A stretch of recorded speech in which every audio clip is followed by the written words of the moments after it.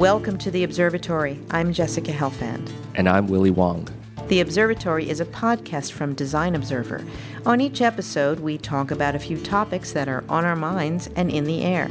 Our show is sponsored by Moo, which makes things that help you stand out and look great. Moo has a new line of business cards, Moo Letterpress, that combines classic craftsmanship and modern technology.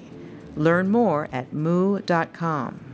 So my usual co-host, Michael Beirut, is somewhere on the other side of the world right now, off the grid, and I'm delighted to be joined today by designer Willy Wong. Thanks, Jessica. Great to be here. Willy and I have known each other for a long time. After being my student at Yale, he spent 8 years as chief creative officer of NYC & Company, New York City's official tourism and marketing organization. I can't even begin to imagine. And most recently, you've been traveling a lot with something called Art Place. What is Art Place, Willy? So Art Place is a temporary organization set up by a bunch of foundations, federal agencies, and financial institutions to think about how arts and culture could play a major role in community development. And that means working with artists, working with architects? Artists, architects, arts organizations, different types of designers, architects, graphic designers using the kind of world of creativity to help neighborhoods, to help cities reinvent aspects of their places. Sometimes it might be there's an economic crisis somewhere. Sometimes it's an environmental issue. Sometimes it might be a severe lack of housing. Can you give us an example of what that kind of engagement is at the civic level, but also at a visual level? Like something that's already completed that might, for our listeners, help them understand what something means when you're actually going back and working in communities to make change. One of the places that I've been to recently with Art Place was St. Paul and Minneapolis. And a few years ago, they funded this project called Irrigate, which is a project to think about ways to mitigate the kind of pending construction and disruption of their central corridor with the development of a new light rail system. And so during the course of 3 years, all the businesses would be affected. And so they brought in about over 600 artists to think about place-based collaborations. 600 artists? Yeah, it's incredible. I think Did they bring them in all at once? It was spread over 3 years, and I think they worked on over 150 different collaborations. So sometimes it could be a mural, sometimes it might be a performance, but basically trying to bring the community into this kind of construction zone and to shift the sentiments from a sense of fear and loss of control to something where the businesses and the community can get together and feel like they have control over the situation. It sounds like such a win-win for everybody when you deal with these kinds of crowdsourced in a physical way, in a creative way, in a collaborative way, as you rightly say. Are you encountering or have you encountered resistance? And if so, is that a cultural thing? Is it age-based? Are there people who've lived for, say, a long time someplace where they don't want to see it changed by artists or by anyone? Yeah, that's definitely something that we've started to kind of have conversations around, where cities and places by their nature are constantly changing. And so who is the rightful owner of a place? Is it someone who's lived there for 10 years or 20 years? And so people start to develop this sense of a nostalgia for this is what this place used to be like, and now all these new people or new kind of experiences are coming in, and it's changing my community. And so this is a really kind of interesting conversation to have as the demographics of this country continue to change, and more people are shifting from rural places into urban places or from other countries to the U.S. One of the things I wanted to ask you about is I think that this idea of a place is a misnomer. So a place that is a place to you is maybe a very different place to me. I think the way we experience place is extremely idiosyncratic. And so this is a challenge, certainly, that urban planners face, that architects face, that buildings and infrastructure becomes kind of this common ground. And maybe one of the places you're piercing the veil, separating that sort of big government torpedoing in from being the norm is actually, in fact, to mobilize and, in a sense, destabilize in a good way the kinds of programs that determine the cities that we're living in and the places that we go to. But I would think that a big piece of this is the nostalgia people feel for the places they live. Have you found that to be the case? Yeah, I think people hold this tension between what they remember, what they grew up with, and what a neighborhood is now and where it's headed. And I think that fear of new people coming in who also lay claim to a place, suddenly who gets to decide what building gets built? What does that building look like? What is it doing for the community? I think when you have different people wanting some different things, that's where that tension is. And I think this is where creativity, the arts comes in to help explore that conversation in a way that is not polarizing to people. And I think probably, too, that museums become places where you go back to the permanent collection, right? So much of what we do as designers is about managing some kind of tension between what's variable and what's constant.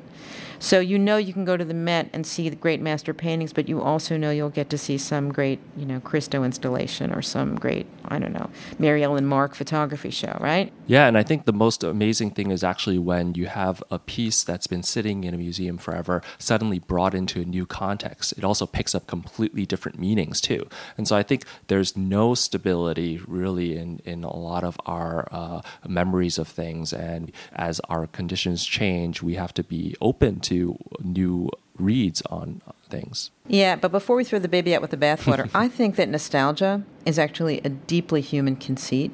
I mean, it has such a bad rap, right? It's kitsch. It's in the 19th century, it was referred to as a hypochondria of the heart. When I wrote my book on scrapbooks, I remember doing a lot of research thinking about if designers self-identify as being about what's next and what's new, what is our relationship to the past? And how do we modulate that relationship so we're not repeating ourselves, so we're not playing it safe? But I think when you deal with these senses of place, of communities, they're people's homes, and incumbent upon any of us thinking about that is to think about, where they're coming from, and the families and the histories that pre-existed and form a very important part of their sense of the scope of what all that means. Yeah, and I think that it's important to recognize all that has come before us. And I think that there's nothing more important than holding on to aspects of our culture. That said, I do think that it's important to recognize the different worlds that we all live across. I think on a social media kind of experience, you might not have the kind of constraints of geography to qualify understanding of a situation or a context. How does geography play into the work you're doing? So I think in our daily lived experiences, geography forces a shared experience amongst people. Whereas online, you can be from anywhere in the world and you can kind of experience that conversation as one kind of community. I remember very early in the days of the internet, early 90s, there was a book called The Great Good Place that many people were reading and recommending to me to read. The idea was, could you create websites? Could you create online venues and destinations that get somebody to want to come back to that page? How do we get someone to come back to Design Observer? How often do you change the information? How reliable is that information? Is it about the people that they follow or the writers that they follow or the pictures they want to see? So the idea that the place has those kinds of values just built into it, you want to go back and see that building or that person or that tree or swim in that river or eat at that restaurant. And nostalgia, I think, then becomes something that's really obviously part of what it is to be alive, to be a sentient being. And I think it's funny that the apparatus that we've come to rely upon so intrinsically in the last 15, 20 years has really developed its own kind of geography, its own visual grammar, its own sense of currency. And even using sound and video now, when you go to a website and you look at it, it's not necessarily that you want to go back to it and find what was there before, but in fact, the very nature of change online mitigates against that completely. It's hard to have nostalgia in an online venue, although arguably it's what Facebook does. One of the things I love to do actually is to go to archive.org and research what web experiences had been like over the years. I wish that someone actually came up with a way for you to kind of drag some type of bar and see that change over time. So, Willie, I'm curious, in all of your travels, is there a place that you're longing to go back to? And maybe to put it in a different light, is there a place that piqued your sense of nostalgia about that place or about your own experience growing up that really changed the way you see the work you're doing? I flew over to Anchorage very recently with our place, and it's actually one of the first places that I went in the U.S. When I immigrated from Hong Kong years and years ago, that was the stopover for the flight, the route. And you remember that? Yes, very, very clearly. And to hear from the community now tell me that their school system is actually the most diverse in the country blows my mind. Wow. How places have changed. Oh, I'm getting goosebumps. That's so interesting. Did you spend time there? We were there for about a week, and we met with so many different people, learned about their conditions and learned about their, situations and the tensions and the opportunities. And it's just so fascinating to see what different neighborhoods are dealing with. And when you were a kid and you had a stopover, how long were you there? At most a few hours. And of course, over time, I probably imbued different ideas of what Anchorage and Alaska would be like. But I clearly remember that stopover and telling myself one day I'll make it back there. And now a word from our sponsor. This episode of Design Observer is sponsored by Moo, which helps you stand out and look great. Moo has a new stationery collection, Moo Letterpress, that combines classic craftsmanship and the modern print technology Moo is known for. You can see examples of Moo Letterpress at moo.com. So, Willie, when I read about those two guys, as many of us did, who broke out of Dannemora prison in upstate New York recently, many of our listeners may have seen in the news, they left a note. It was a Post-it note, a bright yellow Post-it note that said, "Have a nice day." But they didn't leave it there. Instead of the standard smiley face, their smiley face was a caricature of a face with slanted eyes, buck teeth, and a coolie hat. We'll put a link to this on our website. So, Willie, you are a designer, as we've established. You're also Chinese American. What did you make of this when you saw it? Did it surprise you? I was surprised by the perfection of the drawing. The fact that that hat was this symmetrical triangle, and so was the circle of the face. So in a way, I thought to myself, this does seem surprisingly racist for a Post-it note, that the person took so much care to render the drawing and what it meant, whether he was trying to disparage Chinese Americans, Asian Americans, or was it that he was trying to leave some type of a clue to someone, whoever found it. And what did you come up with? I was trying to really think about what the interpretation of this was, whether he suggested that they were digging their way to China, or whether or not that was a location that someone else on the inside needs to meet with them, and whether or not they thought that the media would pick up on this and actually broadcast some type of message to someone else. I know that when I was digging around the articles, Richard Matt, one of the prisoners, surprisingly was a talented artist. He drew portraits of Obama and Oprah, all these different celebrities. And the sign-off on the drawings, you can tell, has the same typographic style as the Post-it note. So one thing that surprised me, I'm in looking at it again, was they made the face with tape. Oh, is that how it worked? Tape. So the hat is actually a perfect triangle.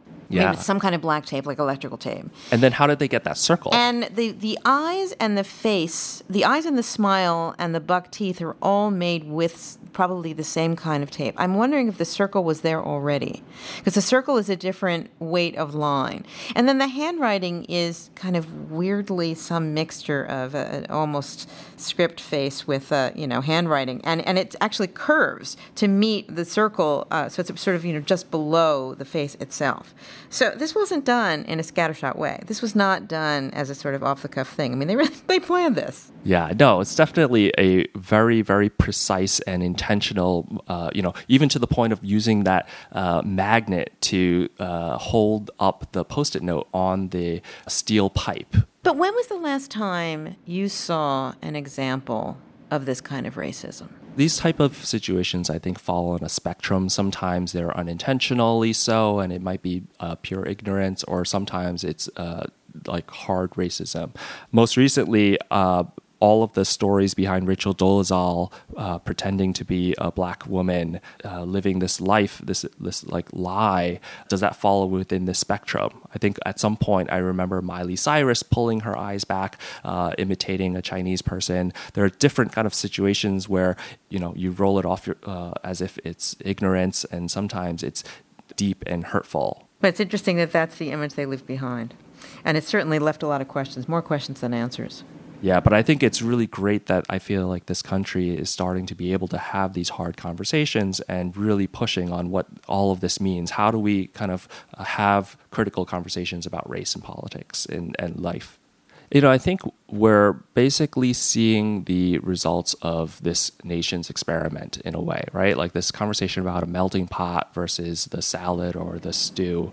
There was a report, I think, that came out of the Pew Research Center recently that talked about the multiracialness of this country and whether or not if you were the child of a biracial couple, a mom or a dad who's black or white, your propensity to associate with one race versus another, and the likelihood that you would have faced some type of discrimination or an act of racism, and how we're going to have more of these conversations as this country evolves. Mm-hmm. And we should. We must. So one of the interesting things that came up recently was the Treasury's thinking about redesigning the $10 bill. And the novelty here is they asked people what they want to see on the $10 bill. And specifically, they are planning to put a woman on the $10 bill. And so they're asking folks to consider what woman who's deceased in the history of the U.S. represents democracy. It made me think when I read the story immediately of the controversy in England over putting Jane Austen to replace Darwin on the face of the 10-pound note. People get really proprietary about these sorts of things. And, of course, it's high time that there is a woman on the $10 bill or on any bill.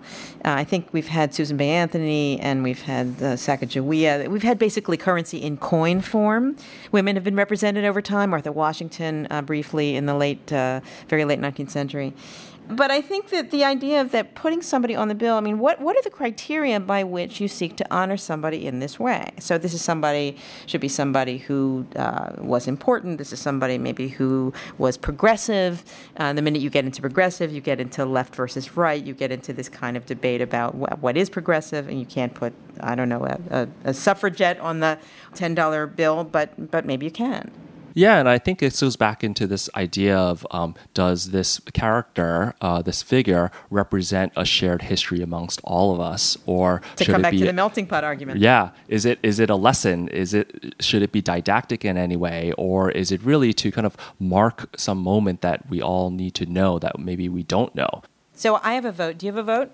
I'm thinking that for myself, like Harriet Tubman was someone who kind of came to my mind right away. Yeah, Harriet Tubman's getting a lot of votes, as is Rosa Parks. My vote's Rachel Carson. Interesting. So Rachel Carson wrote a number of books. She was born in the early 20th century. She was trained as a marine biologist. She was one of the earliest conservationists. And the reason I think she would be great is she's not very well known. She wrote a book called Silent Spring. I think it was very famous when it came out. And she was, I think, a real ambassador for, evangelist for, advocate for the idea that all of us contribute to the world of our making and that we have a responsibility that's greater than the sum of our parts. And she was an early environmentalist, and I think she was also a writer. So I think for me, because she did two things, many people know her as a writer. She wrote many books. But I think because she thought about the planet, there's a kind of a largesse to that question, to thinking about not just politics or not just freedom, but thinking about really the whole world, that I think makes her really worthy. And I think that these are the types of women that. Is it a history lesson that we all should know? Should it be someone who actually we visually don't identify with, and it pushes us to learn a little bit more about our own country? It does. And so I think the idea that we get into these arguments about black, white, tall, short, fat, thin, gay, straight, Asian, Caucasian, I don't think it's that. I think it's what kind of mind did this person have? What kind of contribution did this person make? And how did that contribution enable or pave the way for the rest of us to keep going with work that continues to need to be done? And you could say that about Harriet Tubman and about Rosa Parks and about any of the. I mean, there's so many worthy people, right? Let's just start there. And it is only $10. And somebody said, put a woman on a more important bill. But Travis Purrington, his proposal had a different kind of appeal. There were no people on his currency. And I think that was something that Michael and I talked about, and I think there's something compelling about the idea that something might have more impact or longevity or bespeak a kind of larger need to communicate something other than the commemoration of an individual.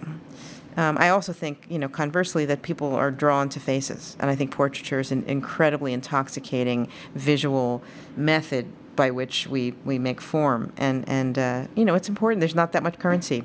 And I think one of the important aspects of this, too, is as I think about contemporary forms of payments, mobile payments, where maybe one day we really might not have physical currency anymore, does this become a very last chance opportunity to designate important people and important issues while we still have physical currency? You're right, though, that it's going to continue to change. And, I mean, you can already, with credit cards, put anything you want, put your dog's face on a credit card. You could do that with stamps. I mean, that gets into the larger questions about personalizing everything, visualizing whatever you want to visualize, and what role is a designer going to play in the future. Maybe a role very much like the one you're starting to have at our place, where you are kind of a community organizer. You're kind of somebody who's really walking in different different disciplines at the same time, looking to orchestrate and really create consensus in ways that are very creative, some of them visual, some of them procedural. And sometimes I think part of it might be that do we really want to live in this kind of perfect, kind of egalitarian and utopian world, whether it's because of the technologies or beliefs that we all should share, or does the world and all of the kind of interfaces of that world give room for discretions? Or it comes back to this question of my sense of place is not your sense of place. They can both be great, but they're maybe parallel. Yeah, exactly. So do all of these opportunities allow for certain kinds of personalization without kind of giving up a shared narrative? The Observatory is a podcast from Design Observer. The website is designobserver.com. You can find links there to things we discussed today, including Art Place. Between episodes, keep up with Design Observer on Facebook and on Twitter. Let us know what you thought of the show and if there's something or someone you want to hear from next time. You can subscribe to The Observatory on iTunes, SoundCloud, or however you take your podcasts. Go to designobserver.com/theobservatory. That's designobserver.com/theobservatory. And if you're not listening already, please tune in to Debbie Millman's Design Matters. A big thank you to Moo for sponsoring this episode of The Observatory. Teddy Blanks wrote our theme music. Our producer is Blake Eskin. Thanks for talking with me today, Willie. Thanks, Jessica. Happy travels.